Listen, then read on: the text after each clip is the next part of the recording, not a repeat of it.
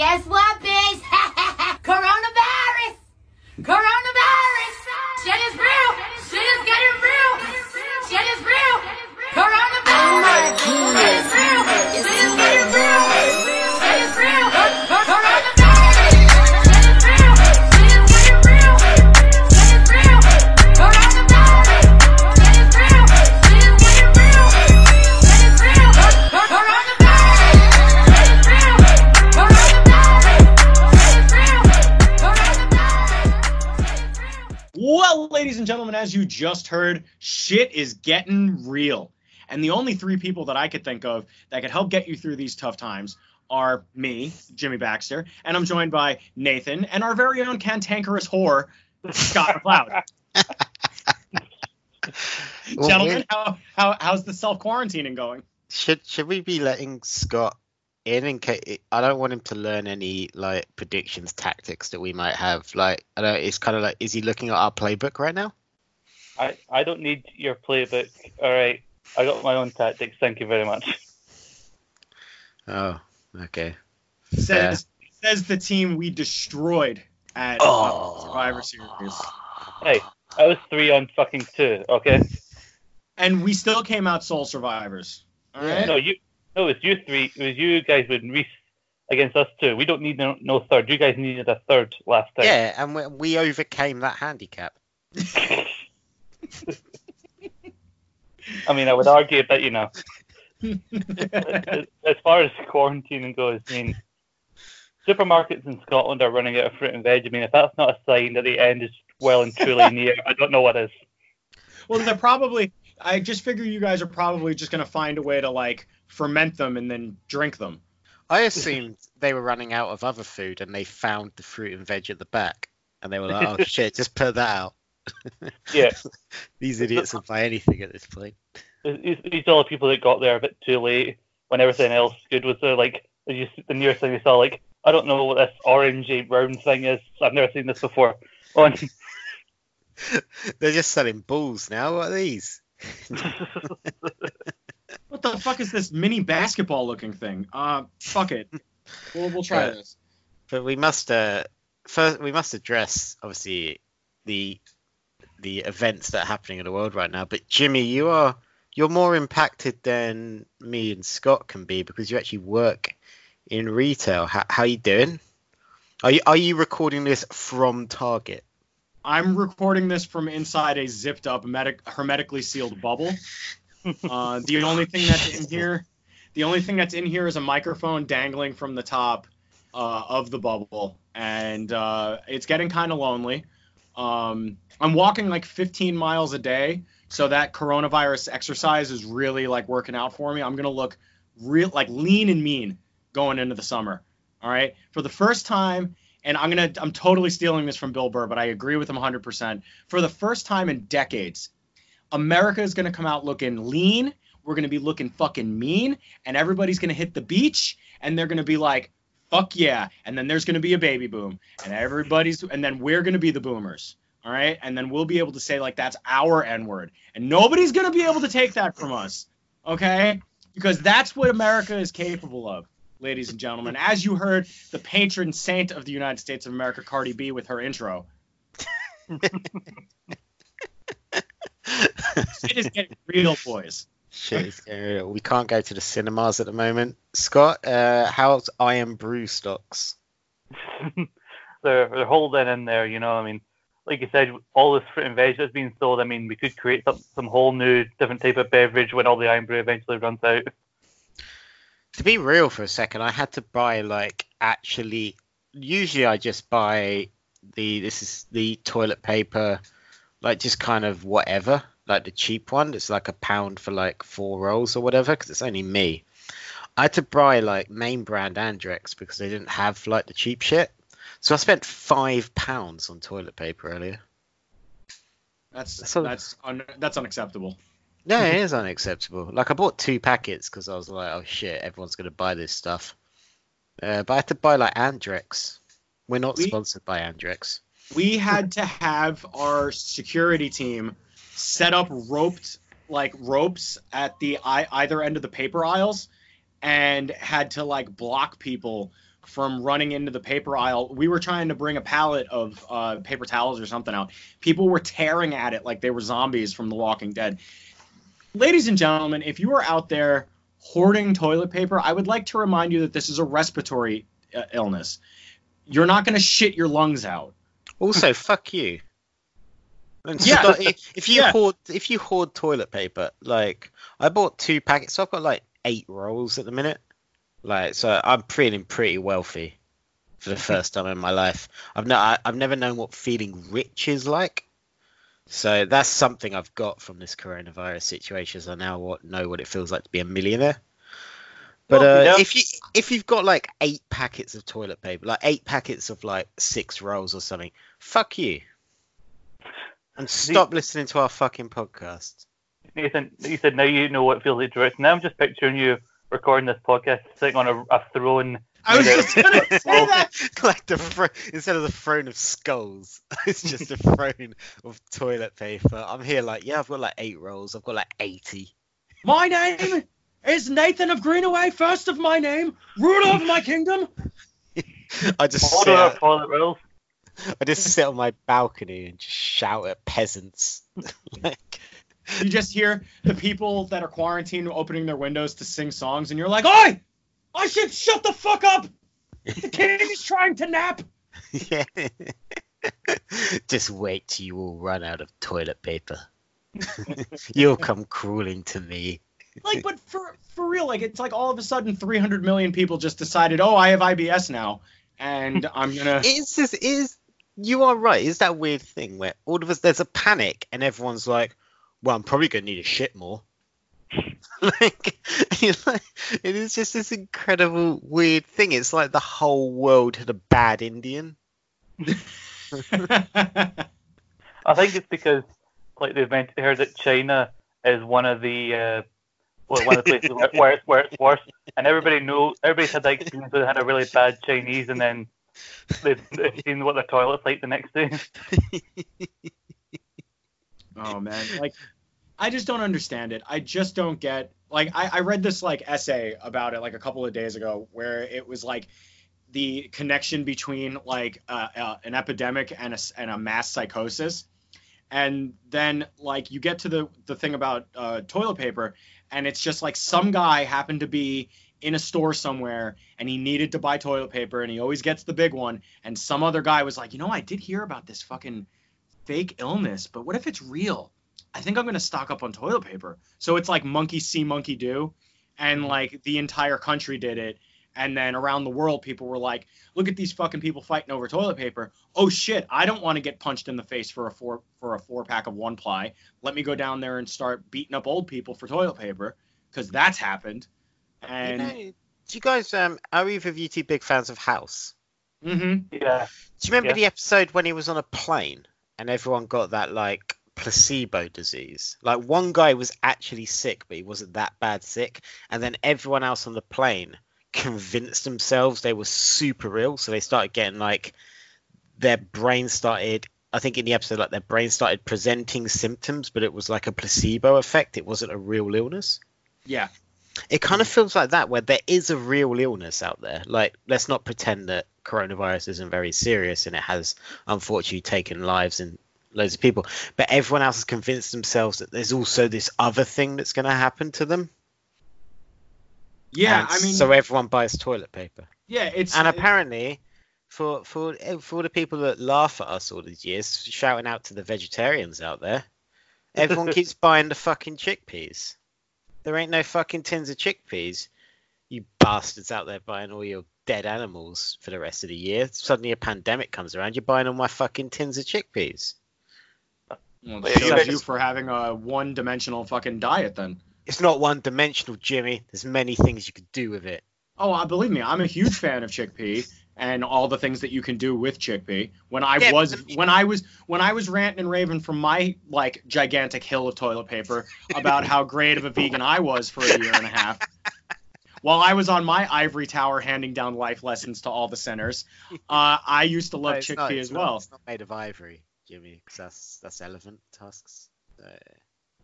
It's just Well, made no, of- it's paint. Okay, it's paint. Vegan. It's vegan ivory, obviously. It is just made of like cucumber. See, this is the kind of thing that happens when I'm not here. That's why that fucking Elimination Chamber pod went on as long as it did. No, I blame Jose Cuervo.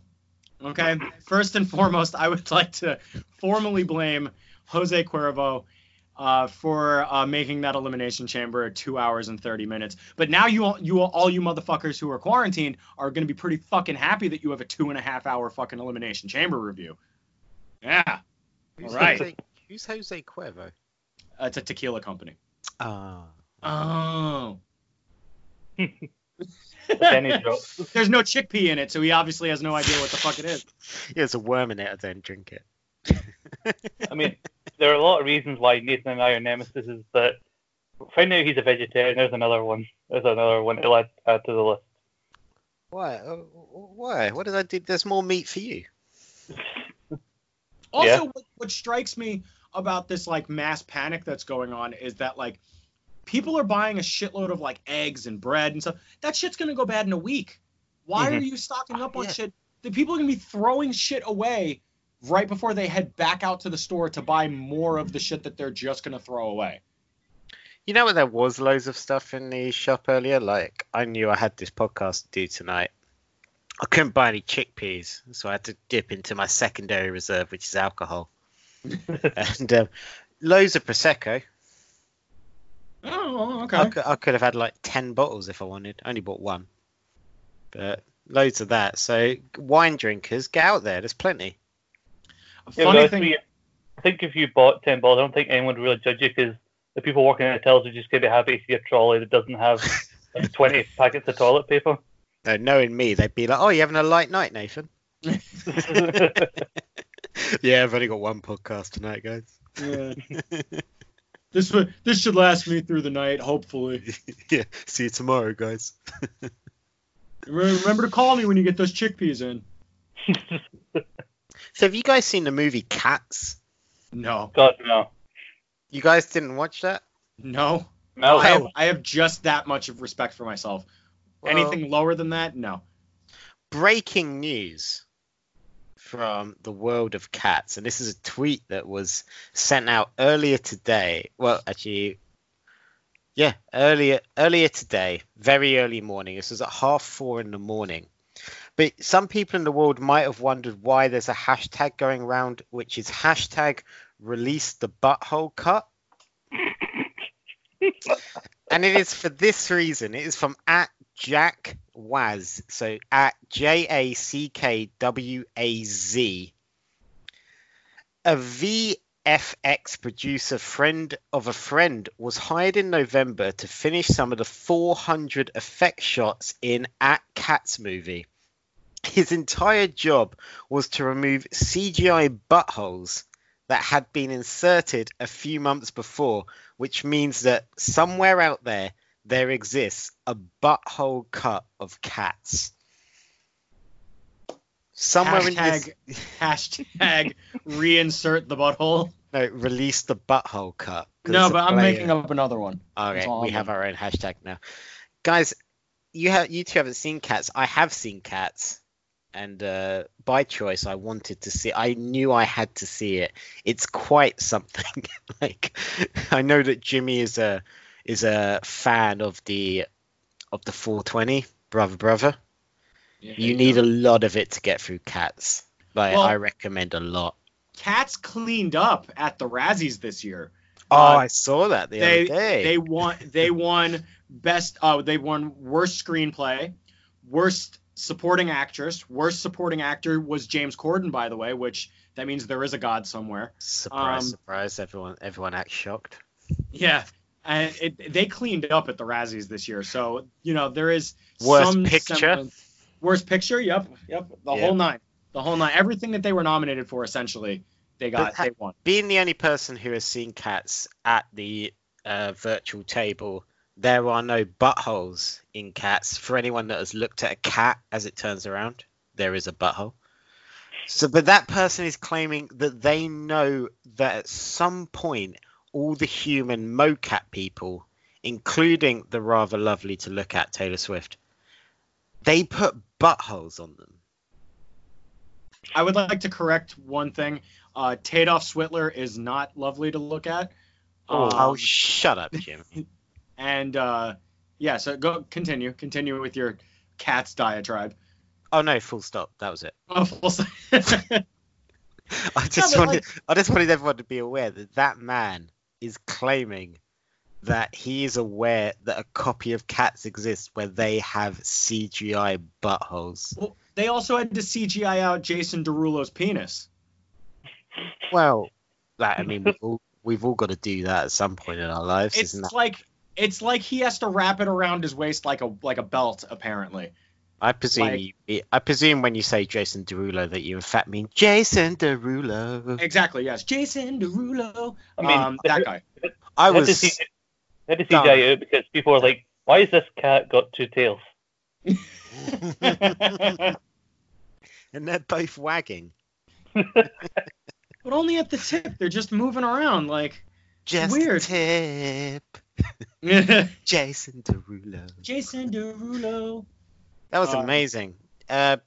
Idris Elba was in Cats. Hope you get well soon. He has gone down with the corona. But Cats, incredible film, best film of all time. I know that we're going to do some kind of award ceremony at some point to celebrate our anniversary as a brand. Scott's in charge of that. But I just want to say now that there's no point doing best film because Cats wins. No. You haven't even seen it. I don't need to. I saw the trailer. I'm sorry. If they release a cut where every character has a butthole, you need to see it. I mean, Cats is going to have some strong competition this year. I mean, we did review the Oscar-nominated Ready to Rumble this year, so strong competition for that category. Ready to Rumble. Guys, I don't know if you've seen this yet or not, but I'm going to have to make a request that the two of you watch The Velocipaster. I'm pretty sure I sent everyone a picture of that poster not long ago. Have you seen it? I've not seen it yet, but it looks incredible. It's incredible. I mean, it's the worst pile of shit I've ever seen, and it's incredible. Well, Go ahead. So me and Ben from the Naked Men podcast keep meaning to do an episode which is all about a film that is very well titled, which is called The Man That Killed Bigfoot and Then Hitler. I've seen that movie. It's awesome. Yeah, so we keep hearing, but the title is mental. We've not got around to doing that episode because of time constraints, which obviously probably aren't an issue at the minute because no one's allowed to leave their house. So if that episode doesn't come up in the next couple of weeks, then it's just pure laziness. But it sounds incredible. But Cats, I feel like you know what I've realized from this conversation. I feel like telling you guys that there's a cut of an entire Hollywood movie that exists where every character has a CGI butthole hasn't surprised either of you two. No, I mean, it hasn't. No. Funny, but not surprising. Not surprising? Okay. Well, like, no surprise? Like, not at all? Scott, if you had to rank your surprise on a scale of 0 to unexpected window crash, where would you put your surprise? I'd say somewhere around a 6, maybe, but I'm a bit distracted right now. I typed in the Velocipaster into Google. It's pretty amazing, right? Good Lord, what the hell is this? He gets to China, and you only know that it's China. No. I don't want any spoilers. No okay. spoilers. Okay. All right. Fine. I won't say. I don't want to know that he goes to China. There's a picture of a dinosaur here for this movie. It looks like what the things might look like before they add the CGI and the effects. It looks there, but they just haven't added them yet because the dinosaur in the actual picture compared to how it looks on the poster is just two completely different things. Well, they made the movie for $36,000 or something, which they got from the writer and director's ex-girlfriend's mother's friend randomly over the internet, and never saw the woman again. It's very interesting how this movie actually happened. What? They got $36,000 off of an ex-girlfriend's mum who they never saw again. Yeah, they never met her in the first place. He He was dating this girl. He was dating this girl at the time, and he was over the house. This is from an interview that the writer, director, and the star did on a little show called Swings and Misses. Get it wherever you get podcasts. Look up the Velocipaster interview. It's really great. The story is really funny. But essentially what happened is he was dating this girl. He was over her house with her mother for dinner. And they were talking, and he had mentioned that he wanted to make this movie. And, of course, everybody knows somebody that makes movies and can get you in touch with somebody big and blah, blah, blah. So he put a little packet together, and then he sent it off to this woman whom he had never met. And then, like, 3 weeks later, he gets an email from the woman. The money's already been wired to your account. Great. Have a great day making the movie. Can't wait to see it. Never spoke to the woman again. Since you probably saw it and realized what our money had went into, like, I cannot be associated with this in any way. Well, no, apparently she read the script, because, like, the script was in the little packet that he sent. And if you read that script, like, holy shit. Like, it's fantastic. It's just fantastic. I would have given them more money than they asked for, just based on the pun title. I love how they figured 36,000 was going to be enough for a film where they had to feature a dinosaur. Oh, they make sure to make it known that it's not enough. They have, this isn't really a spoiler, but like there is a shot where a car explodes and it cuts back to the character reacting to it, and then it cuts back again to where the car is supposed to be, and it's just an empty lot, and it says VXS enter VXS flaming car on the screen. Shit. Oh, that's amateur stuff. Jimmy, today, at time of recording, it is the 18th of March. I promise you that by the 26th of March, there will be a podcast where the three of us review that movie. Excellent. Absolutely excellent. Me and Scott will watch this movie. It's on Amazon Prime. Yeah, I'm not paying for it. Me and Scott. I mean, neither did I, but like, yeah, no one should. Yeah, I'm not paying for it, but I'll find it. It's fucking awful, but in like the best fucking way. Yeah. So back to important business of this podcast. I'm gonna move us along from Velocipasta. Go watch that. Only watch Cats if they release the Butthole edition. Scott, you're super mad. Yeah, because I didn't like the thing I'm going to talk about, but then thinking about it a bit more when I knew we were going to be doing this podcast, I knew wrestling was going to come up. I just got to think, like, God, like, no one is fully talking about just how truly bad this is. I want to talk about Stone Cold segment on Raw this week, because it was the 16th of March, so it's 316 day and all that. Technically over here it's 16-3 day, but you know, because that's just how dates work. But it's also there being no crowd in the arena for Austin coming out to react when the glass like shatters. That's bad enough, but like Austin he was clearly knackered when he got to the ring. He had these cue cards, which a couple of which he threw away before he'd read them. So I had to ask somebody, can you go get those cards for me? Because he clearly hadn't memorized what he was there to talk about. Because I remember watching him come to the ring, and I'm like, why is he actually here? Like, are they giving an actual reason as to why he's here, other than it just happens to be, the date happens to be 316? Because we all know the real reason that he's there is to promote his next Broken Skull sessions with the human embodiment of complaining, which is Bret Hart, which I haven't watched yet. It was just 316 day, like being someone that spends far too much time on Twitter and on the social medias.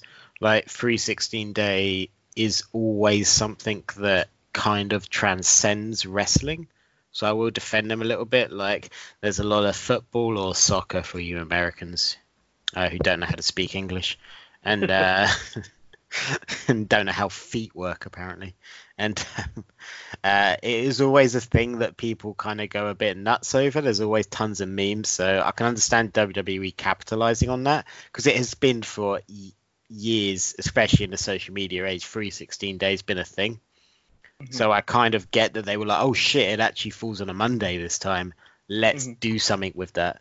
So I will defend him slightly on that. He was so out of breath when he got to the ring, though, right? Yeah, I mean, I like the fact that he didn't know. He really had to rely on these cards to know what he was saying, and a lot of people talk about how overly scripted WWE is now, and the people who have used the example like the 316 promo of how Austin basically came up with that off the top of his head, like, oh, you couldn't script something like that, and yet a guy who came up with one of the most quoted lines, one of the most quoted promos in history, can't take a few more minutes backstage to memorize the stuff he's got on these wee cards before he goes out into an empty arena, because there's not going to be that many distractions, because you can take some time to learn your fucking lines, and then Byron Saxton fucking suddenly has to rate everything he says for some reason. Yeah, I didn't get that at all. I didn't get that at all. That's a well-established trait that Byron Saxton does all the time. As soon as Byron got involved in the segment, I just turned to my brothers were watching, like, Byron's getting stunned here, isn't he? Like, it was that obvious.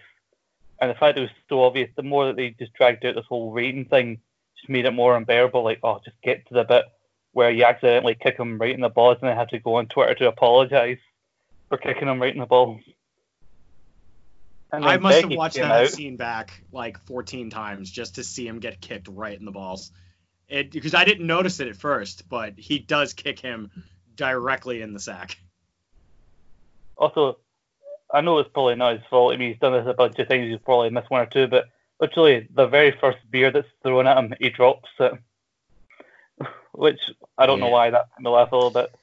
And then Becky comes out, which made it worse. Yeah, it wasn't great, right? Because I thought Byron gets back up. I thought, is Becky going to stun Byron? I thought that would have been cool. But then no, Austin stuns him, and then Becky says that's what happens when the Man and Stone Cold Steve Austin come around. Like, Becky, you didn't do anything. And plus that line just made this thing way less cool than it was, and it wasn't that cool to begin with. I think what this has really shown is there's two things that we've learned from these empty kind of arena situation. They've got to do this or they're screwed, basically. They can't put on shows. It's either empty arena or nothing. Is that there's two things that work. Bray Wyatt on SmackDown in an empty arena doing his shtick at the minute is terrifying. Like, that was weird. Him laughing while stood in the empty crowd area. It was weird. It was creepy. It was terrifying when he did his thing. Edge doing his promo on Raw and looking straight at the camera worked. But kind of comedy stuff doesn't work in an empty arena. Yeah, because SmackDown... Sorry. No, go. Yep, SmackDown was great. Like, as a whole, like, it was great. You had Triple H on commentary, clearly didn't give a fuck. He just said whatever the hell he wanted. You had the Bray and Cena promo. You even had Miz and Morrison, like, doing their dirt sheet, which somehow worked in front of the empty arena. And then, like you said, Edge did his thing to start Raw. You thought, they can actually make this really work. And then from then on, Raw just died a very horrible death. Like, kind of crash that you drive by but you can't help look at. I mean, they showed the full men's Royal Rumble in the middle of Raw. It took up 2/3 of the show. I know. I think they obviously they're running on a skeleton crew at the minute, so I kind of get it. And they've still got SmackDown must be a boatload easier at the minute because you've got take out commercials. You've probably got an hour and 20 to an hour and 30 to fill, whereas on Raw, you've got to chuck an extra 60 minutes on the top of that, and you're running on a skeleton crew. So I do I don't mean to just sound like someone that's just going to defend, but I kind of get it in a way. But I think there was better choice. If it's 316 day, why not show Stone Cold stuff? Why not cut in between all your live segments from the arena Stone Cold shit? Like, you could have shown Stone Cold v Bret Hart with the WrestleMania, what's the one with Ken Shamrock, 13? Yeah, 13, yeah. 13, you could have shown WrestleMania 13 with Stone Cold. You could have shown Stone Cold HBK at WrestleMania 14. That must have been. You could have then shown Stone Cold WrestleMania 17, or you could have shown his retirement match, and you could have cut that in between live segments. Maybe that just it sounds like a good idea on paper. I don't know how practical that is, and then that could have been you could have flogged the WWE Network. But you could be like, hey, see more of this old shit on the WWE Network for a 30-day free trial for an undisclosed price. Like, why does it need to be bar when they get stunned? I mean, it seems like weird that they had commentators at all because there were barely anything happening in the arena because they kept showing recaps. I think, why don't bring out Riddick Moss, let him get stunned? I think the answer to that is, to go practical, is that you can only have 50 people gather at a moment. So take out production staff, how many people are left? And I think that's what people, I don't mean to sound like, I don't know for definite, but that's what they've said, is that 50 people can gather at a maximum. Take out production staff. You also have to take that out of talent. Like, people think, oh, why can't they just do tons and tons of live matches in an empty arena? Well, they can only bring 50, they can only have 50 people. You've got to take out all the production stuff from that. You've got to take, presumably, from what we gather about who Vince McMahon is, Vince McMahon's there, which means all his right-hand people are going to be there. You've then got to take out all the people setting up the arena, all the people on the camera. How much talent does that leave that they can actually have? Maybe 10? I'm putting that number out of absolute thin air. But how much talent can they actually have at the arena? Yeah, I get that. And then the one live match they did have was over in about a few minutes. We'd seen it a bunch of times. And we had Asuka on commentary. Can someone explain to me why Asuka being on commentary was funny? Because it was fucking hilarious. Because everyone's like, oh, like Asuka just yelling on commentary in Japanese, like, oh, how funny was that? Like, she's just speaking her native language. How is that funny? I think it was more just because, like, they just, every time she would say something, they'd go, yup, that's exactly right. Uh-huh, mm-hmm, yeah, definitely. I think it's because of the way she I don't know the word to use, overspeaks. That's not really a phrase. She, like, over-exaggerated what she was saying. And... That's what I'm looking for. Over-exaggerate. She always does the hand motions. It's like when she was in the chamber waiting for Shayna. And she was, like, blowing the kisses, doing the dance, saying her shit in Japanese and everything. And it's just the way that she, like, I'm looking for a word, but she's very over the top. What word am I looking for, guys? Couldn't help you. But she's very exuberant. There you go. Yeah, that'll do. Very exuberant, and with the face paint on as well. In full gear with the fucking green face paint on, just fucking rolling her R's and yelling at the top of her lungs, fucking, and fucking Jerry's just like, welcome to the table. Okay. Hey, yeah. Jimmy, you can't say that. Everyone in Japan's super upset now. Well, you know, give it a couple more weeks. There won't be many people left over there, so. I mean, I ended up muting the television during Rey versus Andrade for how short it was because, like, I cannot listen to this. Like, I don't want to seem like I'm just shitting on everything here, but like. You actually didn't find her funny? No, like, I like the idea of letting Asuka and the Kabuki Warriors just cut promos in Japanese because, to be honest, English isn't their first language, so let them do that. But like, I just didn't see why this her to be on comedy randomly shouting and bawling in Japanese about Andrade, and then the King having to act like he understands her. Oh, like, I thought she was hilarious. I thought she was amazing. Well, what I didn't get is, like, what storyline purpose was. It's not like she's feuding with Zelina Vega. Yeah, see, that's. I think you got to throw. Sorry, Scott, you go. No, like I was just screaming down, like I didn't get why she was even there in the first place for this match. I think at the moment, you've kind of got to put storylines to one side. So I am coming from a very I'm kind of just happy they're putting on shows kind of mindset at the moment. Whereas there's a lot of people on Twitter who are there's a lot of people on Twitter that aren't like you guys, where you're like, hey, well, this doesn't make storyline sense, but I'm happy to watch it, which you guys quite clearly are. But like, there's also a lot of people on Twitter who are like, oh, they should just be postponing everything, and you're just like, No, "Meh." fuck that. They're Fuck that. putting shows on in potentially the, would we call this the, outside of the steroid trial, this is the most, and also WrestleMania 1, where Vince literally, if the rumors and the stories to be believed, literally bet the entire company on WrestleMania 1. This is the most difficult scenario they've ever been in. Probably, yeah. Yeah, potentially. Like, they're still putting on shit for you guys to watch.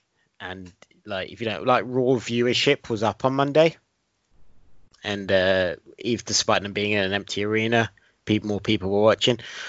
So yeah, it makes no storyline sense, but also fuck it, it was fun. And to be clear, like I'm not gonna lie, I kind of loved the Steve Austin segment. Like, he comes out, he's obviously hammered, he goes to drink the thing, takes a flat back bump, and then he goes to do the "Can I get a hell yeah?" and the camera cuts to 5 rows of empty chairs. That was And hilarious. I nearly fell off my bed laughing. That was hilarious. So there's a meme going around that's like, so when did WWE suddenly turn into the Eric Andre show? Because I'm starting to get back into it. And if they do, if they keep doing weird shit like this, and like the weird camera angles they had for like Austin's reactions to seeing Byron give him grades on things, which, don't get me wrong, doesn't make any fucking sense. But I just spent 10 minutes on this podcast before, like, hyping up a horrible fucking movie that I want my friends to watch, you know? So I'm totally into like this like lo-fi WWE. No, like, they should do this like once a year. Just make a fucking really off the wall sort of like batty fucking empty arena show. And because I find them fun. This episode of Raw wasn't nearly as entertaining as SmackDown was, because let's face it, Triple H made that show with Mojo going out there and like assaulting Michael Cole, and then he did his makeup and like all the little quips that he had while he was out on commentary, and it was just these empty arena shows are really landing for me. The only thing I'm not particularly looking forward to is like a 5-hour WrestleMania out of this thing, because unless you do like some really fun 24/7 stuff on WrestleMania at the empty arena, WrestleMania might be a chore. I mean, I'm still going to watch it because I'm really into these empty arena shows, but I don't know. Yeah, before we talk about WrestleMania, I always want to say about this match thing about Mojo. Easily that segment with him, Triple H and Cole, was easily the best thing he's done in his entire WWE career, and I'm saying that as somebody who... That suit was the best thing he's done in his WWE career when he was out there. I'm saying this as somebody who, Mojo Rawley has been for quite a while being my least favourite person on the entire WWE roster. Even since his days in NXT, I've hated him. But this is probably easily the best thing he's done.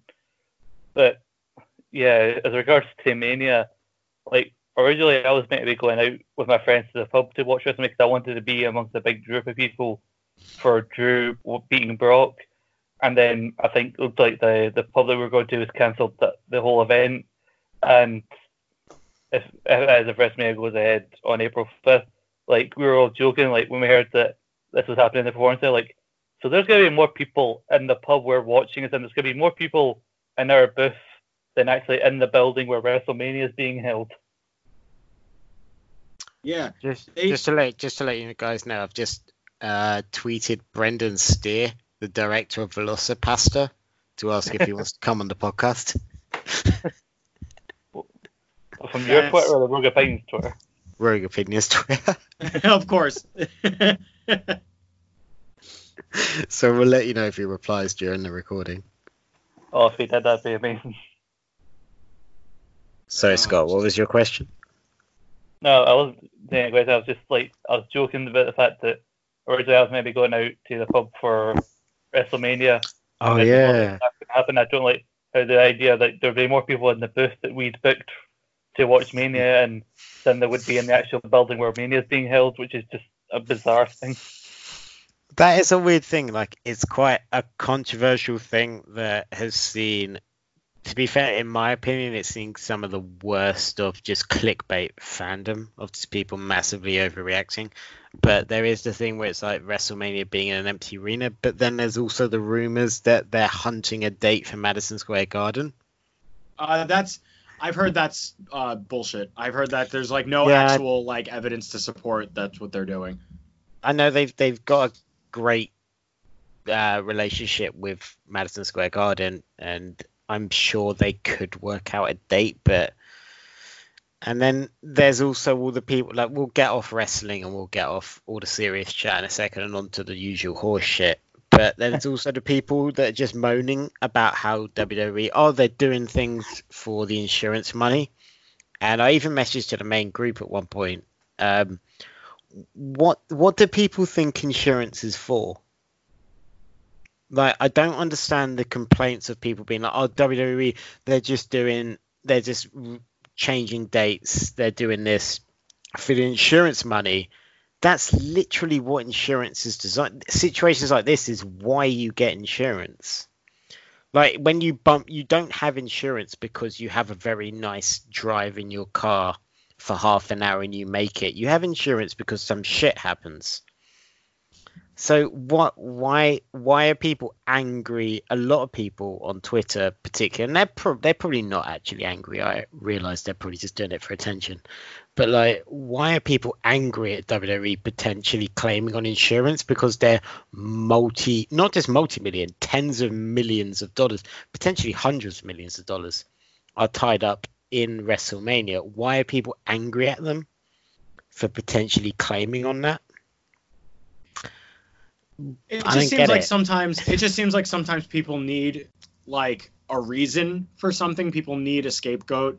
People need to be able to say, you know, like, oh, well, of course the big corporation is doing this thing because it's all about money. It's like, yeah, well, smaller companies probably would have done it too.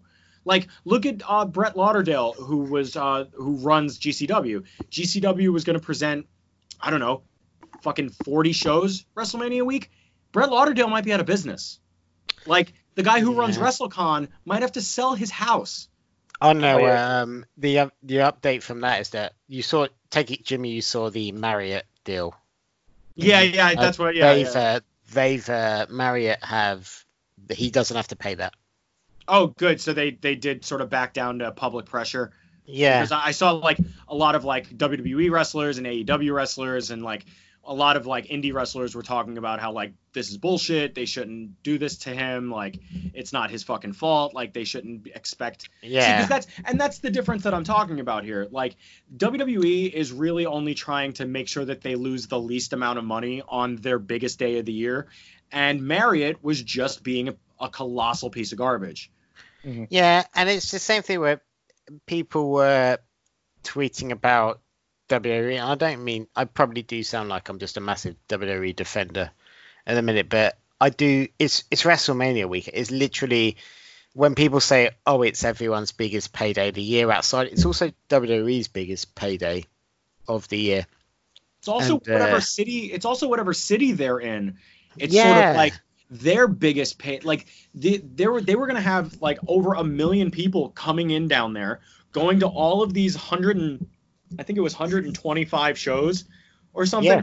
There was going to be so much money funneled into Florida and the Tampa area. Yeah, it's just insane. Eric Bischoff this week on 83 Weeks was talking about this when Conrad asked him about it, and he was on about how the city of Tampa, their government didn't cancel WrestleMania. WWE had to make the decision. They had to be the ones saying, okay, it's going to happen at the Performance Center. And Eric Bischoff was saying there are hundreds of millions of dollars coming into those local businesses. No one wanted to be the governor. No one wanted to be the politician that pulled the plug. Because although it was the right decision to make, it also killed their political careers. Because everyone would know them as the person who said, no, WrestleMania is not coming.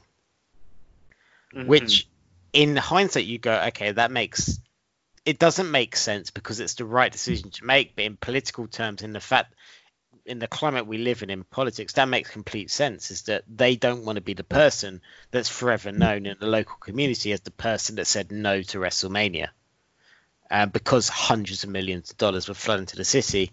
So WWE had to be the ones to cave and say, okay, it's happening at a performance center in Orlando, Florida. Well, that was even like, sorry to cut you off, but like that's even like a week ago. This entire situation was entirely different. They had a meeting last week with Vince McMahon that they were like, all right, let's wait another week and see what happens. Now we're in such a place where you can't have gatherings of more than 50 people. My town shuts down at 7:30, 8 o'clock every single night. After 8 o'clock, none of the shops are open. No one's allowed to drive around because you will get pulled over unless you're doing Uber Eats or you're doing like you have to be out on the road. And it's going to get worse. And even a week ago, they were able to say, like, let's see what the decision WWE makes. And it's true, yeah, that it does destroy their political career a little bit, but that was that world. And this is a week later, and we're in a totally different sort of landscape now. So I get where Eric Bischoff is coming from, but I think that at the end of the day, it was a decision that had to be made, and you know, that's just the way that it is. I get like the different like sides to this. Like, part of me is like, why? I get why people are annoyed because it's the biggest event like of the year. We're almost like the spectacle of it, and like WWE presents it in that way. And like people have said, like if this was any other time of the year, like if we were approaching like Money in the Bank or Backlash, we wouldn't be discussing like in the weeks leading up to it, it's just gonna get cancelled. We'd be like they've cancelled it immediately. The fact that it's WrestleMania, and you know there's a little bit of Vince that think like I beat a trial from the federal government, I can beat the coronavirus. You know, in his head there's a little bit of him that thinks he could possibly beat this. And there's also a little bit of me that weirdly would want to see what WrestleMania looks like in front of no fans. The idea of it being in the Performance Center. I mean, I was holding out hope for that whole Madison Square Garden rumor, but now, Jimmy, you said that it's probably bullshit, which is a shame. And I've heard that they're talking about moving the British Bulldog's daughter, talking about them moving the Hall of Fame to SummerSlam weekend. Yeah, I think the moving the Hall of Fame thing is a smart decision. Like, why not? Hopefully this will all be, fingers touch wood. This will all be. I am on a wood table, by the way, but this will all be over by SummerSlam time. That would be amazing. So yeah, why not? It's the second biggest. Is it the second bit? Would you say SummerSlam's ahead of WrestleMania? Not WrestleMania, Royal Rumble. Yeah. I say part of me would put Royal Rumble above that because it leads into WrestleMania, but I think we don't represent it. I think because after WrestleMania things go dead for a while. And then it ramps it back up again because they're building to SummerSlam. You know, we've done a lot of somber shit. We're meant to be cheering people up. It sucks that WrestleMania is potentially going to be at the PC, might be at Madison Square Garden. Vince, WWE, and Tampa Bay governors played chicken for a bit. Who was going to pull the plug? Who not? It's worth hundreds of millions of dollars. According to Forbes, it's one of the top 5 biggest. WrestleMania is one of the top 5 biggest events of the year in terms of revenue. Amazing shit. But instead of that, let's rank them. Royal Rumble, Survivor Series, WrestleMania, SummerSlam. Put them in order. Scott, you first. From least prestigious to most prestigious. Actually, WrestleMania is obviously most prestigious. So just rank the other 3.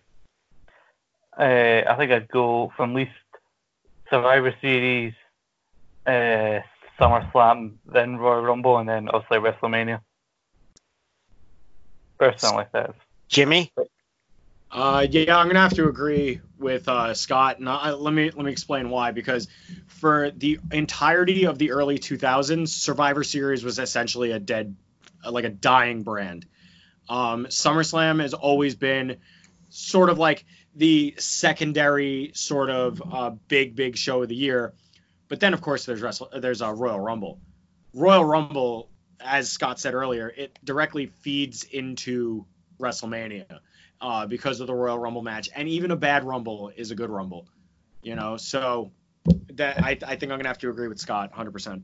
Hey, guys, sorry, just don't want to feel like I'm interrupting here, but you might want to check the group chat. I shared something. You know how I was going to originally ask if you thought maybe they'd add any more matches, considering that WrestleMania is not going to be in front of anybody. And then you should see the tweet that WWE just put out about WrestleMania. Holy shit. So for our listeners, the picture that Scott just sent us is a tweet from WWE saying, breaking, WrestleMania 36 is now set for a historic 2-night presentation on the WWE Network with former New England Patriots Rob Gronkowski hosting the show of shows at 7 p.m., 4 p.m. Pacific on Saturday, April 4th and Sunday, April 5th. Well, talk about making salad out of chicken shit. Yeah, I know. Now it makes sense why TakeOver was taken down too, because now those matches may just be on WrestleMania Night 1. Yeah. I just think they already had 8 matches, and I was going to say, like, I didn't know if they were going to add any more. But I think now, like, they are going to add more matches, but they just don't want the same length of arena they would have in front of a full crowd in front of an empty arena, which is why they're splitting it in 2 halves. But I think the good thing about this is maybe if they main event the second night with Drew Brock, that maybe means Rhea Ripley v Charlotte can main event night 1. Oh, maybe, yeah. Yeah, potentially, definitely. There's a ton they can do with that. I think that's a smart decision to make. This is just on. Literally, I didn't know this happened until Scott just said it was happening. So this isn't fake for a podcast or anything. My instinct is that's a smart decision to make. I like the fact that they've made that. They're obviously committing. Are they committing to it being at the Performance Center then? Yeah, I think I looked up the tweet while we were talking, then clicked on the article. The article still says that will emanate from the Performance Center. I only saw this while, like, you asked me that question about ranking the big 4, and because I got a notification it was shared in a different group chat, and I thought, we're recording about the update about WrestleMania being moved to the Performance Center. We have to talk about this. They're obviously committing to it being at the PC. Good decision. Why not get Rob Gronkowski? He's not in the UK, the star that he probably is in the US that Jimmy can give us probably more of an insight on. But that's a smart decision. Why not? They've got tons of matches.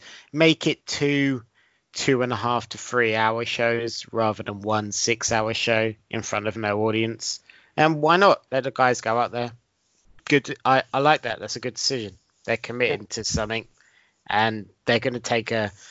Let's not pretend the WWE isn't going to make a gigantic loss on this event. They're going to take a hit beyond any number that we will ever see in our lives. They're going to take a gigantic smack money-wise on this, but they're still going to put on 2 3-hour shows for us. So, fuck it, go for it. And I think that with Rob Gronkowski, I always fuck up saying his name, but with him hosting, I think that'll be a fun. Sorry, is it Rob or Rob?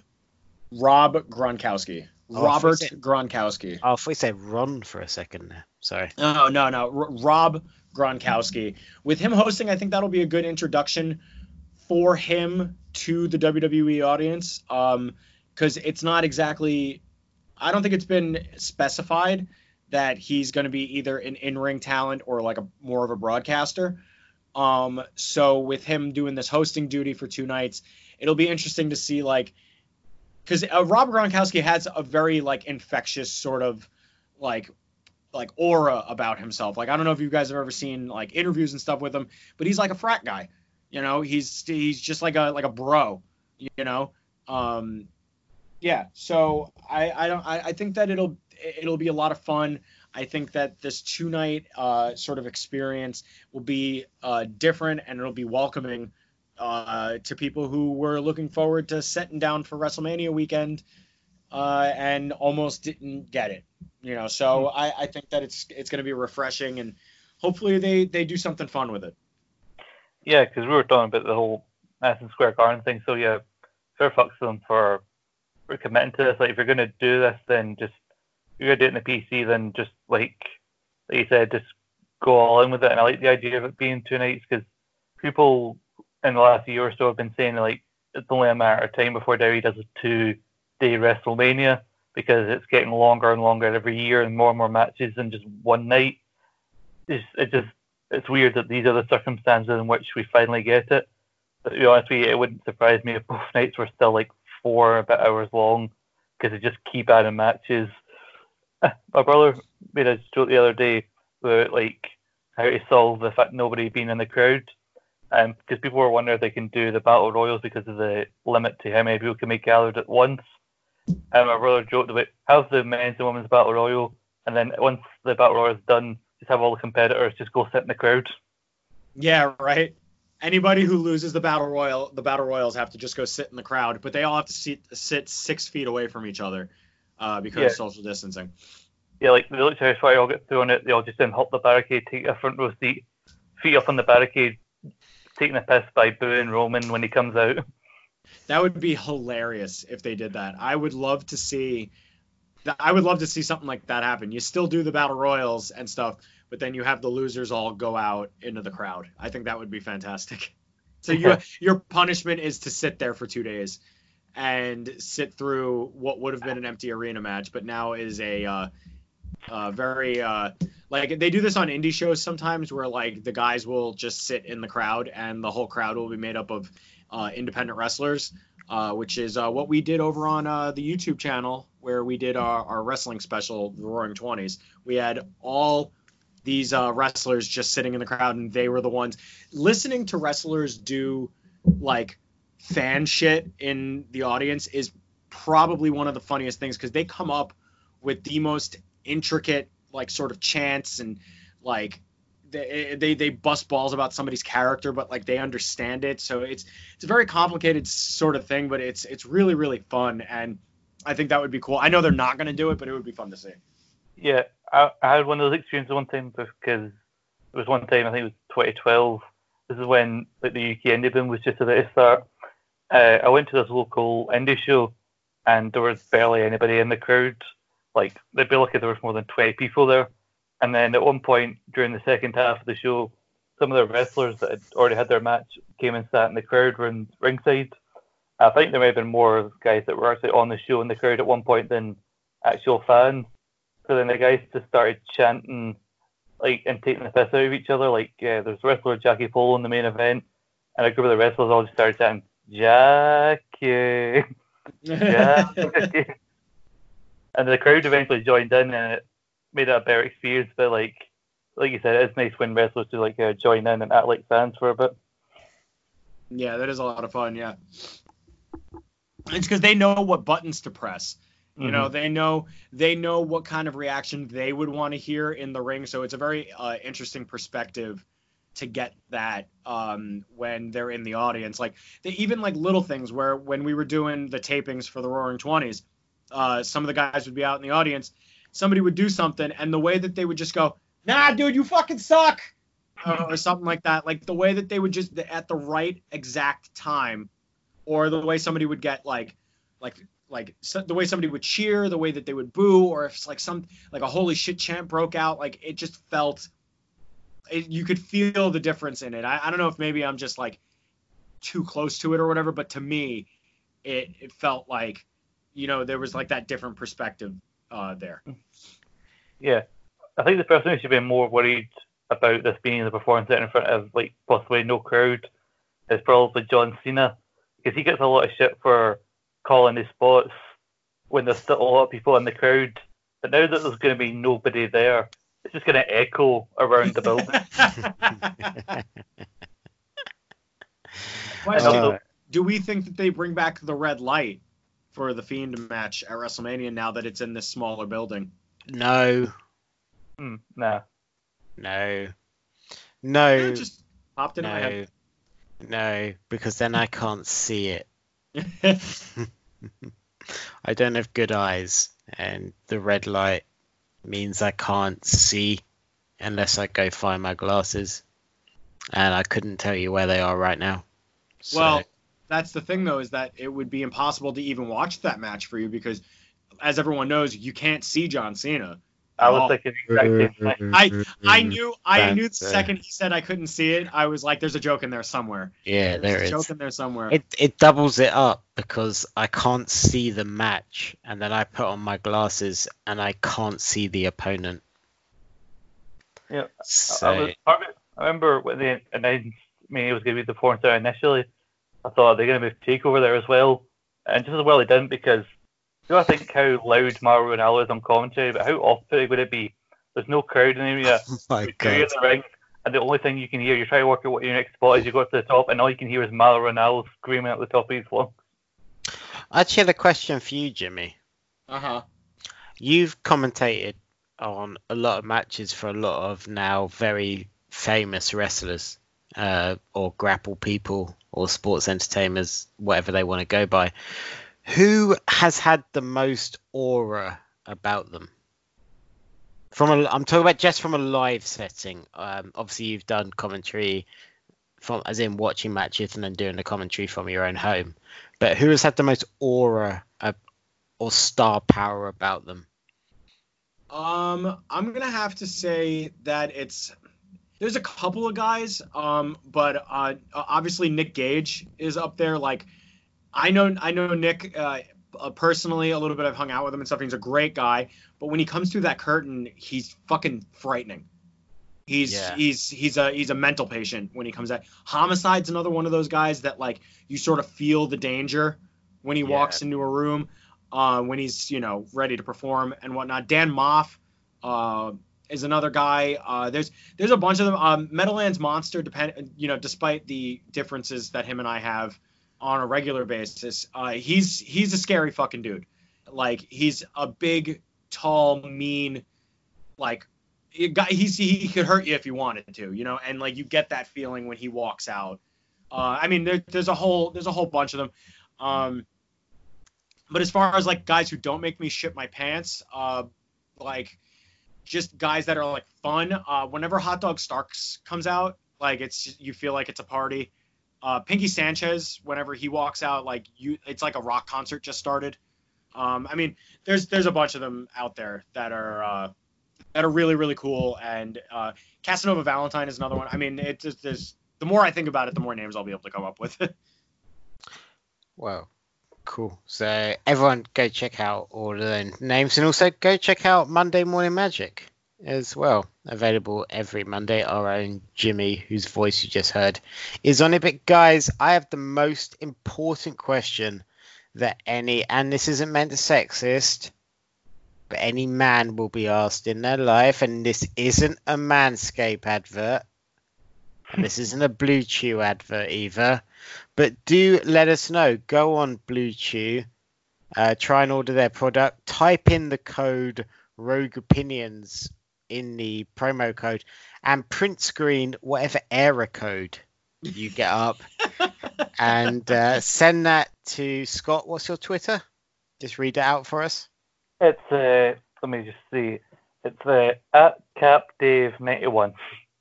Okay, so send it to that, and they will send you a copy of 28 Weeks Later on iTunes if you send that to them and it is successful. But guys, what is your plan for the zombie apocalypse? Scott, you must have thought about it at some point, being a human. What would your plan be? I think, well, I did think about it because I used to watch The Walking Dead back when it was tolerable, and then for a while when it stopped being tolerable, and then made the sound decision to stop watching it. I don't know. I think I'd do a lot of what I'm doing now, and that just basically staying inside as much as possible. Just podcast. I mean, I live like up 2 or 3 different flights of stairs. I'm on the top floor of the building I live in, so I think I can buy myself a bit of time because I don't know. It's been established how good zombies are at stairs, so I think that buys me a bit of time. It buys you a bit of time. Smart. Jimmy, what's your plan? I trust you. You've probably got something insane already planned out, and you're about to throw it at us. All right, so let's start with day one. Day one is the most important part of any zombie survival thing. This is the day where you're gonna run out like a mad person, go to the nearest house that you know has guns, kill the people inside, and steal their weapons. Then you go down to the nearest supermarket, just start grabbing shit off by the handle, like by the arm length, no matter what the fuck it is, get it in there, stock up on your toilet paper and shit, because this is when you're actually going to need all the toilet paper in the store, ladies and gentlemen. Not now, then. So then you do all that and you steal the cart, obviously, because you've taken so many things. So you go there and you have your guns and your food, then you get home, and then you just start duct taping the door closed. Duct tape it closed, because you don't want to make very much noise. Zombies are out there. Do a sweep of your apartment, just to make sure that, like, your roommate that was coughing the week before now isn't suddenly, like, overtaken with the taste for human flesh and obviously brains and all that shit. Then once you've done all that and you're secured in your house, day 3, because day 2 is a wash. You're just going to spend it huddled up in your room masturbating and eating your snacks and whatnot, and playing with the guns and watching old YouTube videos if the internet is still. I'm assuming the internet will still work for 3 weeks. That's a big part of my plan. Then you need to clear the immediate area around your building so that, depending on whatever level of the building you're on, you can secure the outside of the building, move your fire escape from the side of the building that it's on to directly underneath your window, just in case you need to make like a daring escape. And then also lay it with traps, because zombies are stupid and they don't check for traps. Now, day 15 is like possibly one of the highest pressure days. This will be the one time that you need to go out and you need to get medical ointment, because you have scarred your dick up from masturbating so much because you are stuck in the house, and now the internet is pretty much down. So there's like nothing left you got to do. Medical ointment and ammo for the weapons, because you've gotten drunk, you've wasted all of your ammunition. So it's just like day 1, but you're a little sore. And it's pretty much like that until the day you inevitably get caught by the zombies and you're murdered. Love it. That was a lot more detailed than Scott's answer, so I'm glad I got more out of that than that. What would mine be like? Thanks for asking. Day 1, kill everyone near you. Day 1.5, forget all your loved ones, they're dead already. Just presume they're dead. Day 1.5 also is ransack all the shops. Forget toilet paper, that's what all the fucking scrubs are going for. Grab the tin goods. The tin goods last forever. Whatever they are, prunes, raspberries, don't give a fuck. Just grab whatever's in a tin and then just live out the rest of your life. Like, it ain't gonna last long. Just accept that. Listen to all your podcasts you got backlogged. At Rogue_opinions, check back through the archives. And everyone that you love is probably already dead. Accept it. Just accept it and move on. Yeah, accept it, move on, turn to religion, it's fine, whatever. And just forget it. They're dead, Scott. They're already dead. Yeah. Yes, I don't know how to respond to that, Nathan, I'll be honest with you. It's fine. It's not much different. Like, to be honest, it probably takes you like 2 weeks to notice, given where you live. Yeah, pretty much. I don't speak to my neighbours on it as it is. You know what, honestly, this is a genuine thought that I had during all this whilst Jimmy was, Scott, I hate to steal this term, but rambling. And you asked for an epic plan. Yeah, I asked for a plan. I asked for a plan, not a novel. And I don't speak to my neighbor. I don't speak to my neighbors either. I don't know what my neighbors are. I know that one of them's a vet, and that's about all I know about them. Like, do you know a lot? You don't know a lot about your neighbors either? I know a considerable amount of about my neighbors. I'm a people watcher. It's what I do. I know enough about them. I just don't feel the need to interact with them that much on a daily basis. Like, I know enough about them. I see them often enough because, like I said, I'm live on the top floor, so it seems at least one of them will randomly be hanging about on the landing as I'm walking up or down the stairs. So I see them often. When you say top floor, how big's your building? It's just like there's like three floors. The ground floor, Oh, first floor, okay. second floor. 3 on each side, Oh. so not that big a building. Jimmy, how big's your building? Like 3 floors. 3 floors. Oh, okay. Mine's just a house. Oh, look at you. Oh, look at you. Just Probably got an inside toilet as well. an Oh, Fucking Tory. a what? An inside toilet. Yeah. You have an Not the out. thing I thought you- hold on. As opposed to a what? An outside toilet. As opposed to like the hut from like Shrek. I'm You still have I'm still shitting and pissing in bags and throwing it out the window when I'm done. Oh, I've got a toilet that's inside my house. Listen to you.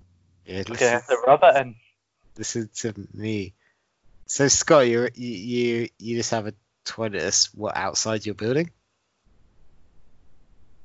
Yeah, fuck it, why not? Yeah.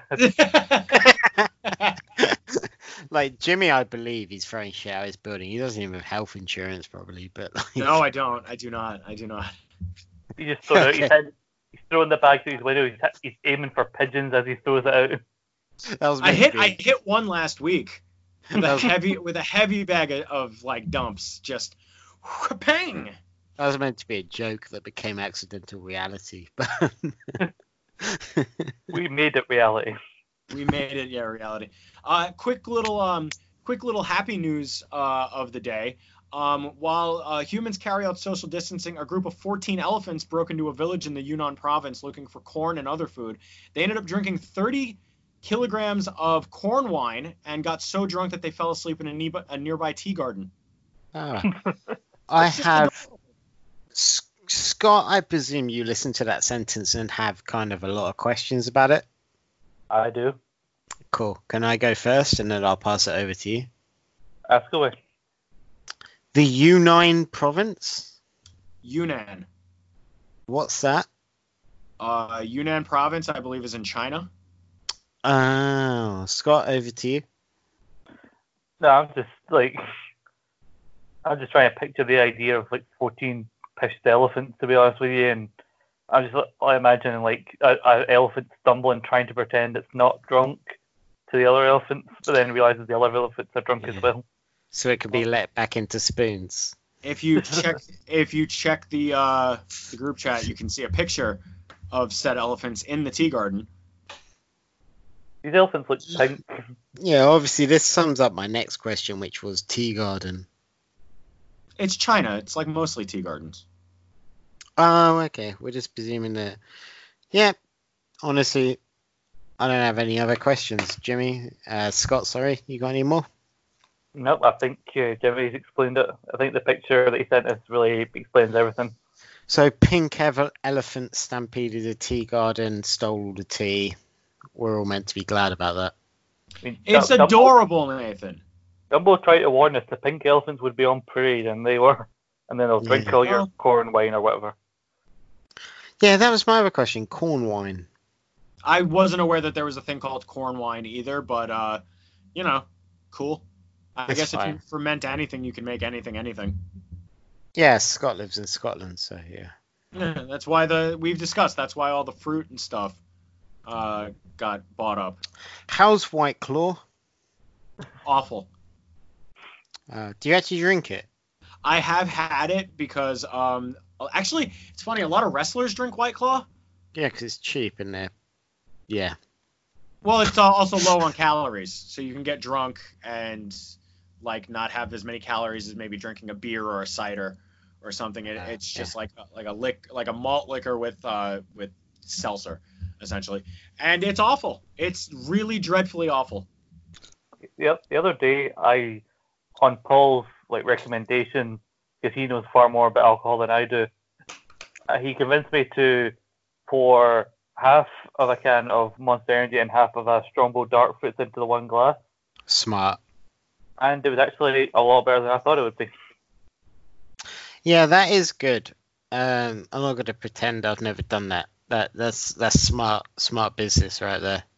And Listen, if we survived for full strength 4 Loko, then we can survive the coronavirus. And just like Oh. combining Monster energy drink, and Strongbow dark fruits, which I happen to know is like an alcoholic beverage of some kind. The cider, That sounds delicious, but also blackouts happen. So, we survived Four Loko. Why not? Fuck it. Ladies and gentlemen, let me thank you, Jimmy, for that accidental segue. Let me take you to 4locostories.com. Oh, God. And I read as quote, and I will read this verbatim. So any accidental grammar mishaps, please tweet Ben_EBERT. So one night I went on a booze cruise around Lower Manhattan with some friends. It was an open bar, so we were all completely hammered. On the way back to town, we decided to get 4 Locos and go out to the bar for a few drinks. I remember starting my second 4 Loco, and then I woke up to a beeping noise. I opened my eyes and saw myself hooked up to all these heart monitors with two IVs, in my arms. I immediately freaked out and tore everything off me. The nurse came running and screaming, so I screamed back at them, demanding to know what had happened. They said I already told them when I was brought in on a stretcher. Full stop. They told me, the grammar's all over the place. Sorry, I presume they drunk another one, maybe. They told me that when I told them what had happened was I got drunk, lost my friends, and phone died. I left the bar, walked to my car, and decided I was too drunk to drive home, so decided to lay down on the ground beside my car and take a nap to sleep it off. Apparently, a cop making the rounds came over and woke me. He asked if I was okay, and I replied yes, just too drunk to drive, so I rather sleep. He asked me if I needed to go to the hospital. I asked him if they have water at the hospital. After he assured me there was water at the hospital, I demanded that I needed to be taken to the hospital, so he called me an ambulance. Upon leaving the hospital, I heard a familiar voice freaking out just as I had earlier. I peeked in the room and saw it was my friend, asking what the heck had happened to him. The nurse asked if we knew each other. We said yes. She put her hand over her head and said same story, except this guy wanted to know if hospitals had beds. And there you go. So like I said, ladies and gentlemen, if we survived Four Loko, we will survive the coronavirus. Four Loko is... First off, 4Loco, and that's FOURLOKO stories.com, is an incredible website where you can hear things like this from Alexander. 4 Locos made me shit my pants, cheat my wife, and buy $2,000 worth of potato chips online. That's it. Was this all in one night? Dude, this website is incredible. Who would fuck somebody with shit in their pants and a $2,000 bill for potato chips? You live in New Jersey. Okay, fair. Yeah. I rescind my comment. Thank you. Hello. Sorry about that. Something happened there. You probably heard something too close to the truth. I was going to say, I don't know if you got my message in the group chat. I was hearing your story about the person lying down on the ground because they were too drunk, and then my computer went funny, so I kind of got lost from the chat, from the call for a bit. Jay on 4locostories.com wrote, "To all the haters who don't drink Loco, we're going to make them eat our shit. Then shit out our shit. Then eat their shit, which is made up of our shit that we made them eat. Yeah." That's a line from 4Loco. That's made up from that's a line from Jay and Silent Bob Strike Back. Okay. Are we not recording anymore then? Well, anyway, Jimmy, you seem pretty inconsolable at the moment. What's up? Well, thank you for that rousing introduction, Nathan, as always. The world of NFL football has changed, or as you guys like to refer to it, American soccer. If you like to believe that the NFL That's was not the true. I wasn't talking to you, Nathan. We- Wasn't we- talking to you. No, Uh, we call it don't care. Well, remind me of that when you're wearing a Jaguars uniform in a couple of years when the Cons bring the Jaguars over to London. I won't. Okay. So the world of NFL football, if you thought that after all of this, pandemic nonsense and people dying and whatnot, that the NFL was going to bring you back in with open arms and just be like, hey, man, everything's going to be great. Everything's going to be fine. And as a Patriots fan, I thought Tom Brady and Bill Belichick were going to be there with open arms. And, of course, Belichick, his sleeves are cut off. And they were just going to embrace me and say, again, we're going to win one more. We're going to win one more for you. And we know it's been hard.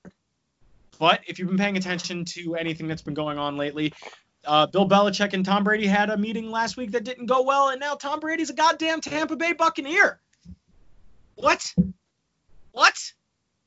I'm just so confused. I didn't think that maybe he was going to go to, like, if he didn't stay with the Patriots, I thought maybe he would go to the Raiders or the Chargers. But Tampa Bay? Tom Brady is the first person in the history of the world to make themselves a Florida man on their own merit. Like, this is where I belong. This is where I want to be. I don't know. I'm pretty upset about it. And I'm not going to be a Tampa Bay Buccaneer fan now because fuck the Bucks. I'm still going to be a Patriots fan, but it's just losing Tom hurts. That's so good, Jimmy. Thanks for that. Scott, what do you think? Like, out of 4, what do you think? Like, on a scale? Oh, I don't know. I mean, this information has just really hit me like a truck. I mean, I need time to really process how I feel about this. This is just so emotional. Thank you for taking this seriously, Scott, as it should be taken. Thank you. Of course, That's fine. I wouldn't lie about how I'm feeling right now because for a reason about not caring deep down. I wouldn't do that to you, Jimmy. Thank you, Scott. It's fine. You know what, Scott? Take the time because this feels like big news, and within the next kind of 10 days, we're going to do that review of Velocipasta. So we'll open with your thoughts on Tom Brady leaving the Patriots. So save them up for us. I will. I hope I can. It won't take me any less than 15 minutes to fully, comprehensively explain how I feel about this. Yeah. And I'll express it like I don't really know how, but you know what? You know when you kind of hang something up in your home and then a couple weeks later you realize it's slightly crooked? No, seriously, that fucking gets under my skin. I've done that plenty of times. I've had to like totally take nails out of walls. There's been many holes put in my wall, just how frustrated I've been over that sort of thing. It's aggravating. No, it's not an issue to take lightly. Like, and there's a support number as well that you can find if you need that. So for stuff that's crooked in your home. So and it's not an issue. It's not a laughing matter. So Jimmy just expressed that very aggressively, and which I didn't expect. But again, New Jersey, everything's pretty aggressive. You know, in the room I'm sat in right now in my home, there's a Merry Christmas card that's still up. And that isn't a joke. There actually is. And I just feel like, Jimmy, you would be super bothered by that. I am rather bothered by that. It's fucking March. Yeah, I've just noticed it. And it's still there. Did it not arrive until January and you're just being polite? What the hell is happening with this? No, I'm about to send it to you guys. Like, it's still, I've only just noticed it. Like, I'm sat in a very obscure room of my manor of home, and I've just sent it to you guys. There's quite clearly a sorry about the So, hang on, let me send that again. That sent really poorly. So I'll try. That doesn't look like a Christmas card at all. Yeah, I don't know why that's so super zoomed in. My phone's being slightly a dick. So, slightly a dick, which is what Scott calls a dating life. And but Hardy har har. Hardy har har har har. Hardy har har. Hardy har har har. The camera on my phone's being a bit of an arsehole. This but... is peak podcasting, by the way, guys. This is Yeah, no. like top-notch podcasting. Joe Rogan, watch your back. Here comes Rogue Opinions. You know what? Everyone takes the piss out of me on this podcast because I'm going to leave all this bit. I do all the fucking editing on these podcasts to make them make concise sense. But there you go. There is genuinely a Christmas card. It's just sat there. Hold on a minute here. I did a lot of editing here in the early months of Rogue Opinions, and I would do more if I was allowed. Like I always offer to edit podcasts. I'm not, Scott. I won't argue with you because I don't want to edit it out. But yes, you did. Well, I mean, Thank you. okay. I want that on the fucking record here. I'm going to edit it out. I think the Christmas card is actually really great to have there because you literally have nothing else up in your room. And it adds a little bit of color. I'm in a very strange room of this building. There's the printer is in this room. Basically, I have too many rooms, so I'm sat in the quietest one. Listen to fucking Prince William over here. Was that a Jesus pipe on the fucking wall? Christ. Is that a pipe next to the whatever that is? Is Huh? that a pipe on the side of your wall? What is that? The big long thing? Which one? Oh yeah. There's this like heating pipe going up it. That's just copper piping for like heating and shit. You've heard of heating, right? I've heard fairy tales of it to get up to bed at night.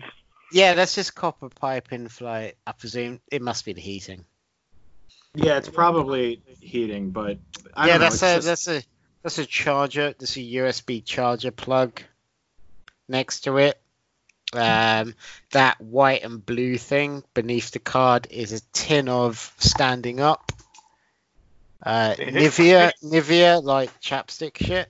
And then Who's fucking audible when you've got this? This is the descriptions Nathan is giving you. basically there's a piece of furniture right now that would probably cost you 60 quid in IKEA that I'm just fucking wasting. Yeah, no, you really are. Like Not just on a Christmas card. I couldn't even tell you who that Christmas card's to. It might be to me. I'm gonna go find out. I'll be back in a second. This is again top-notch podcasting. Stellar bit of radio here. I mean, I cannot stress in this photo how much it looks like he's just moved into this house. And he's probably lived here for years. It literally looks like you can't throw a couple of books on that shelf or like a poster up on the wall or. Jeez Louise. I mean, You I would have think. a similar looking like kind of like thing that he's wasted. I have a similar kind of thing that looks like that, and I've got it filled with fucking Funko Pop figures. So Yeah, I have a shelf that's like that too, and it's like filled to the brim with DVDs. I can't afford DVDs or Funko Pops. Yeah, because you rented a fucking house. Well, a manor. To Nathan, Merry Christmas and Happy New Year from Sandra and family. who the fuck is Sandra? Why do you want to know? Well, I don't. Can I just say something? It's a weird pet peeve I have about Christmas cards. I hate Christmas cards, so whatever you're about to say, I'm with you. I don't like this whole to Sandra and family. If you're writing it to a group of 3 or 4 people, write everybody's fucking name. Because No, don't. Stop sending them. I have a thing where I live mainly with my brother, my older brother, my mum and my dad, and people will keep sending us cards to say Veronica, David, and the boys. It's not going to take you much longer to write our fucking names. Just stop Like- sending Yeah, but cards. on another- Cards, cards. Hot take. Cards are a fucking waste of money. Stop sending them. They're bullshit. I hate cards. Clearly. Well, Yeah. I mean, I mean, I'm not getting the clearly from that, Scott. I think the fact that he left it up for 4 fucking months is a stunning indictment. I don't come on- in this room a lot. Like, Obviously, there's fucking nothing on the walls. You have Yeah. nothing on your. this room is exclusively because it's quiet. It's You didn't- exclusively you for didn't talking even to bother- you, arseholes. You didn't even bother putting a fucking ream of paper on there for the printer that's in there, and you're No, bitching that's about right. a fucking Hallmark card. No, These people love you. there's paper in the printer. It just has a tray that's not seeable. Mm-hmm. It- Mm-hmm. The printer works. Mm-hmm. The printer works, and that card works. I think you're just down in one of your many servants like rooms in your manor. No, and you've I cleared don't it out. have servers because I'm not paying them during this virus. Oh, okay, my bad. That's why you have the room to podcast down there, because it was your servants' quarters, but now it's your podcasting studio because it's quiet, because there are no servants around cleaning your many, many unused and underutilized rooms. No, they're at home, apparently tending to their quote-unquote vulnerable relatives. And the boys. The boys are dead. No! Not the boys! Yeah, can we hurry this along? It's cold in here. Oh, you got that Okay. heating pipe fucking working overtime for you, huh, asshole. I'm not paying for heating during a pandemic. You're not paying for much of anything, are you? No, I don't even pay for this beer that I paid for. That doesn't make sense. That doesn't make any fucking sense whatsoever. So, So, Scott, you have a story that you wanted to share with us here on the Yeah. podcast while we limp over the finish line back Yeah. into our bubbles. Scott, you wanted to talk about rich arseholes? We Yeah, already covered the cat story. I really feel like I worry that we picked up the story to Jimmy because Nathan, you know the story I'm about to tell, but No, you wait. You can't big this story up enough. This story is spectacular. And for all of you people, there's a lot of people out there that love pranks. Mhm. This is the greatest prank of all time.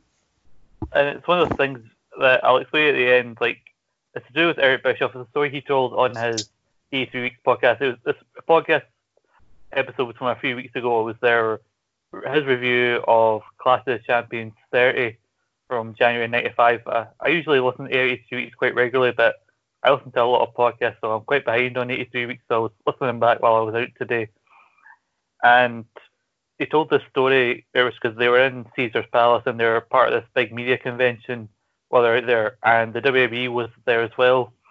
And Conrad was telling Bischoff a story about how Vince was annoyed that WCW had seemingly showed them up. But then Bischoff told an even better story to do with the WWF, and that apparently he and I can't remember the guy he was doing this with. Nathan, do you remember the guy he was talking to? Like the guy he made this prank with? I don't, to be honest. Like, I did listen to this at the time that the podcast was released, but this was a few weeks ago. So sorry, Scott, I can't remember who it was.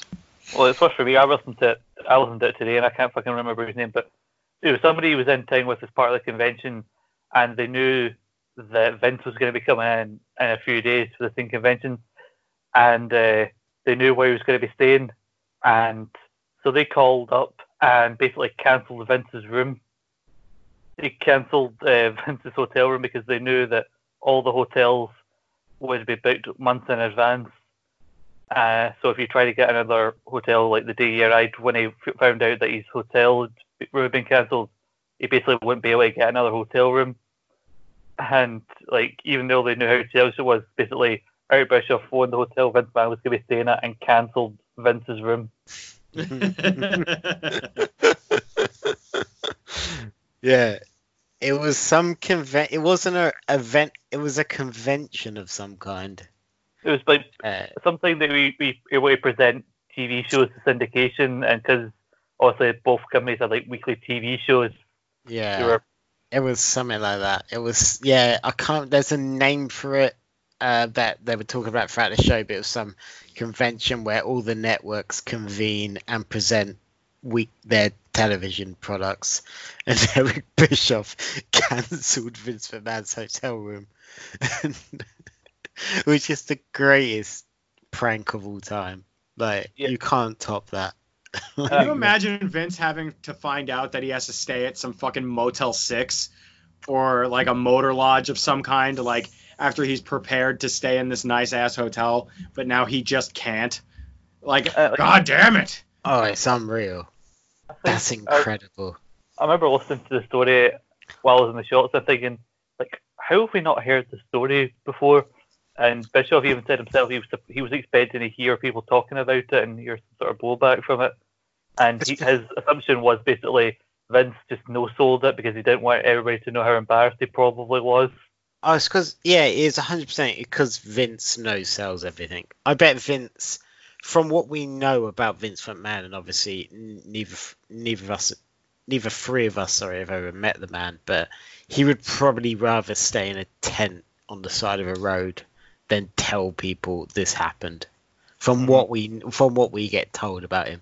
But it was incredible just hearing Eric Bischoff just say, and again, you're right, there was someone else heavily involved, and I can't remember who it was. Just cancelling his hotel room is incredible. Because there's more to this story. You know that somebody had to have been with Vince, like Patterson or maybe Pritchard was there when they was checking in. Somebody has to tell the story of Vince's reaction, because as much as he would want people to know he's embarrassed, you know Vince, being the way he is, didn't take this well. Like, the idea of basically somebody saying, like, we've got no, like, reservation for a room under your name. Like, you got to know he probably was screaming and bawling at the man that's his fucking supervisor or something. Oh, 100%. But I can't remember what episode of 83 Weeks that is, but it's an incredible. It was Clash of the Champions 30. It was from like a few weeks ago. I can't remember how long ago it was, but it was So a few Clash of the Champions 30. Go give that a listen and hear Eric Bischoff talk about how he cancelled Vince McMahon's hotel room. It is truly incredible. Mm-hmm. Jimmy, was that the best story you ever heard? It's definitely in the it's definitely in the hallowed halls of the best stories I've ever heard. Now locked away into my brain forever. That is a really classic practical joke to play on a billionaire.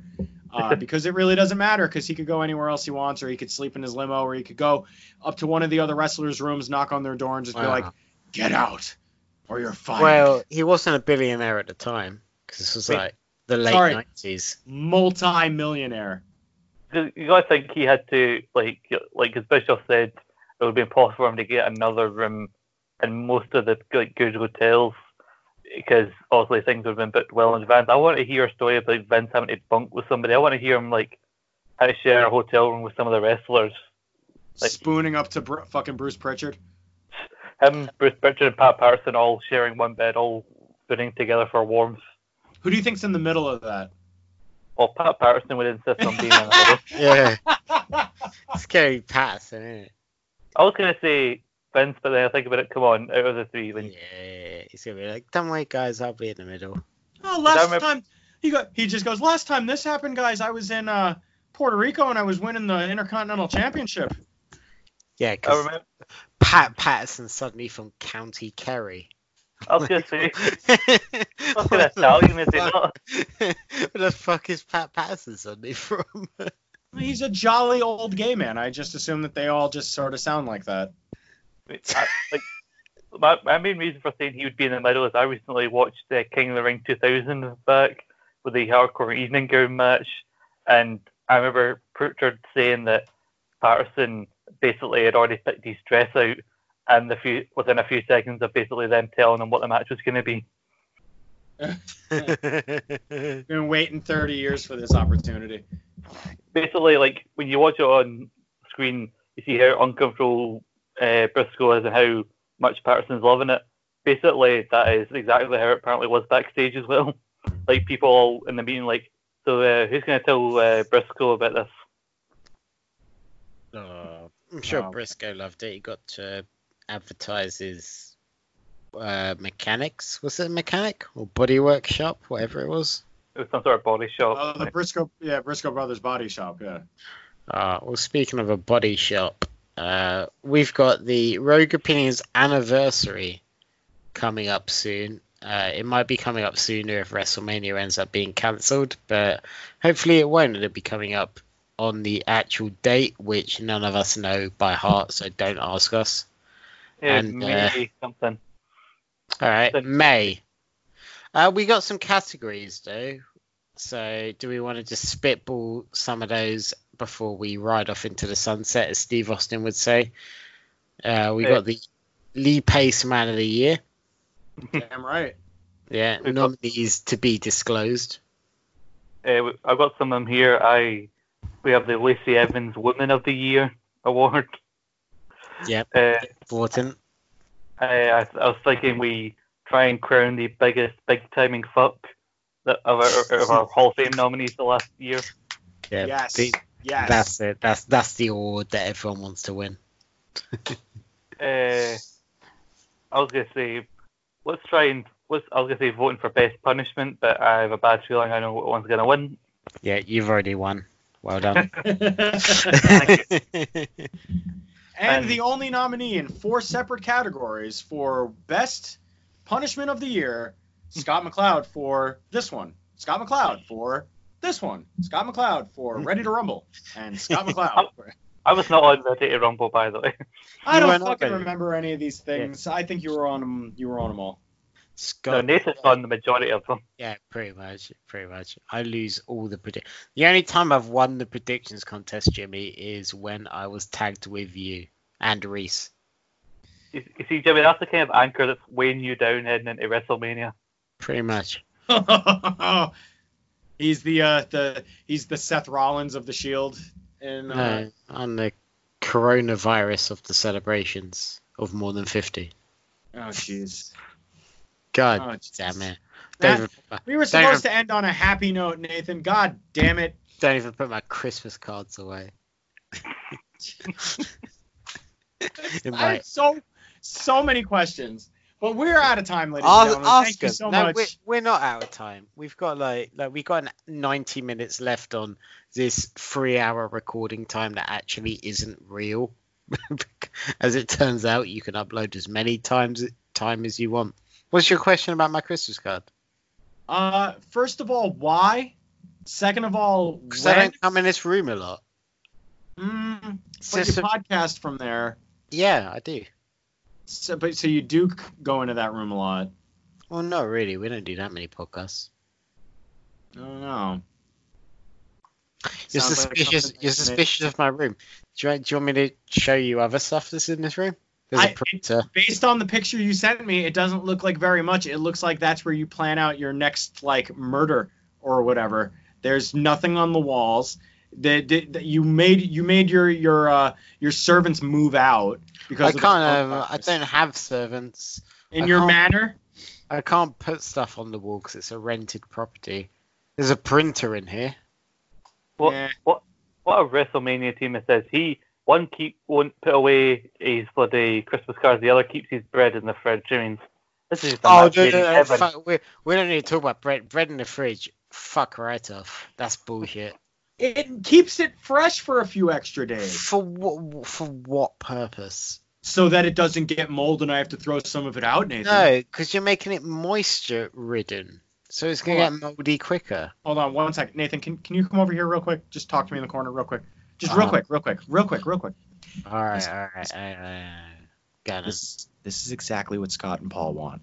Okay, they're gonna let's make them believe that we're in here and we're arguing and stuff, and then when we destroy them at WrestleMania, which is now a 2-day event, that will be even better. 2 days.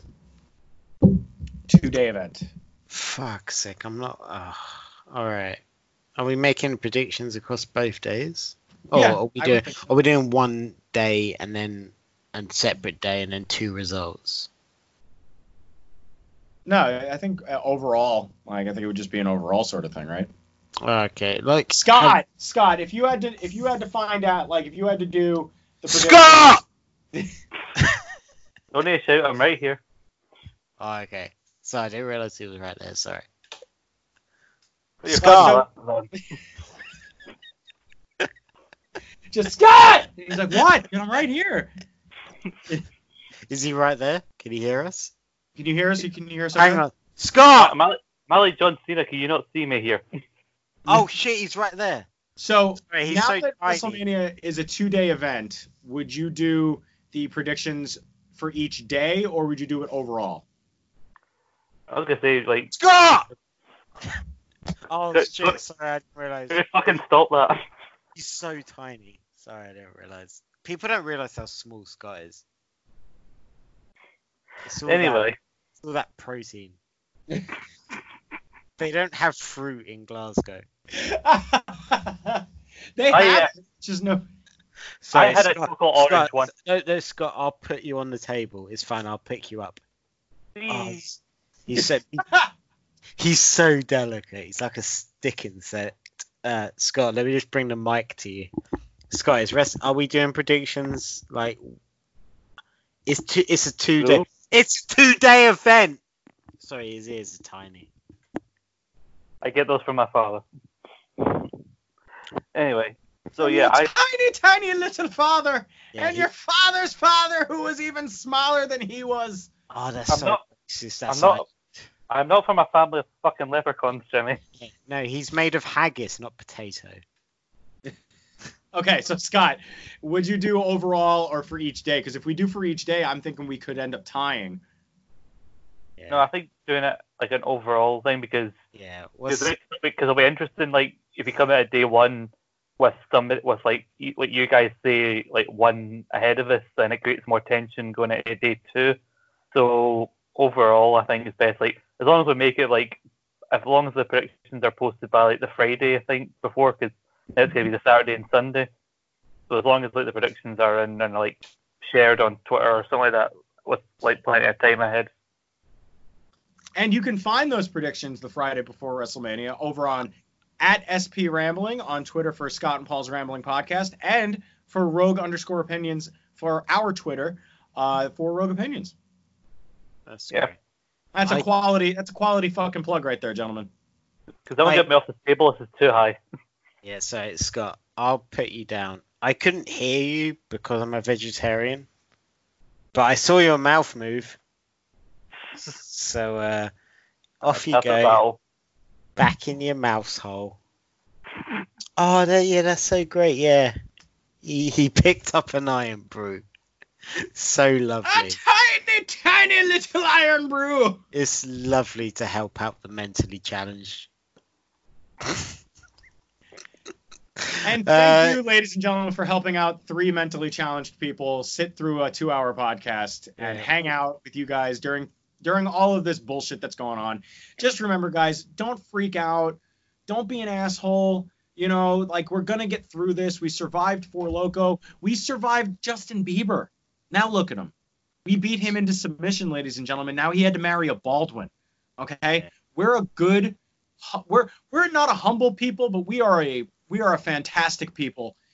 Here in the United States and abroad, the UK, the Asian countries that are suffering through this, Italy, where our hearts go out to you.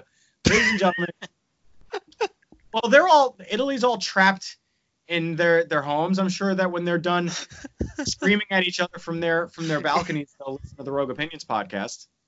Italy, which according to Jimmy is now in Asia. There was a comma in there. You couldn't see it or hear it, but it was there. It was there, goddammit.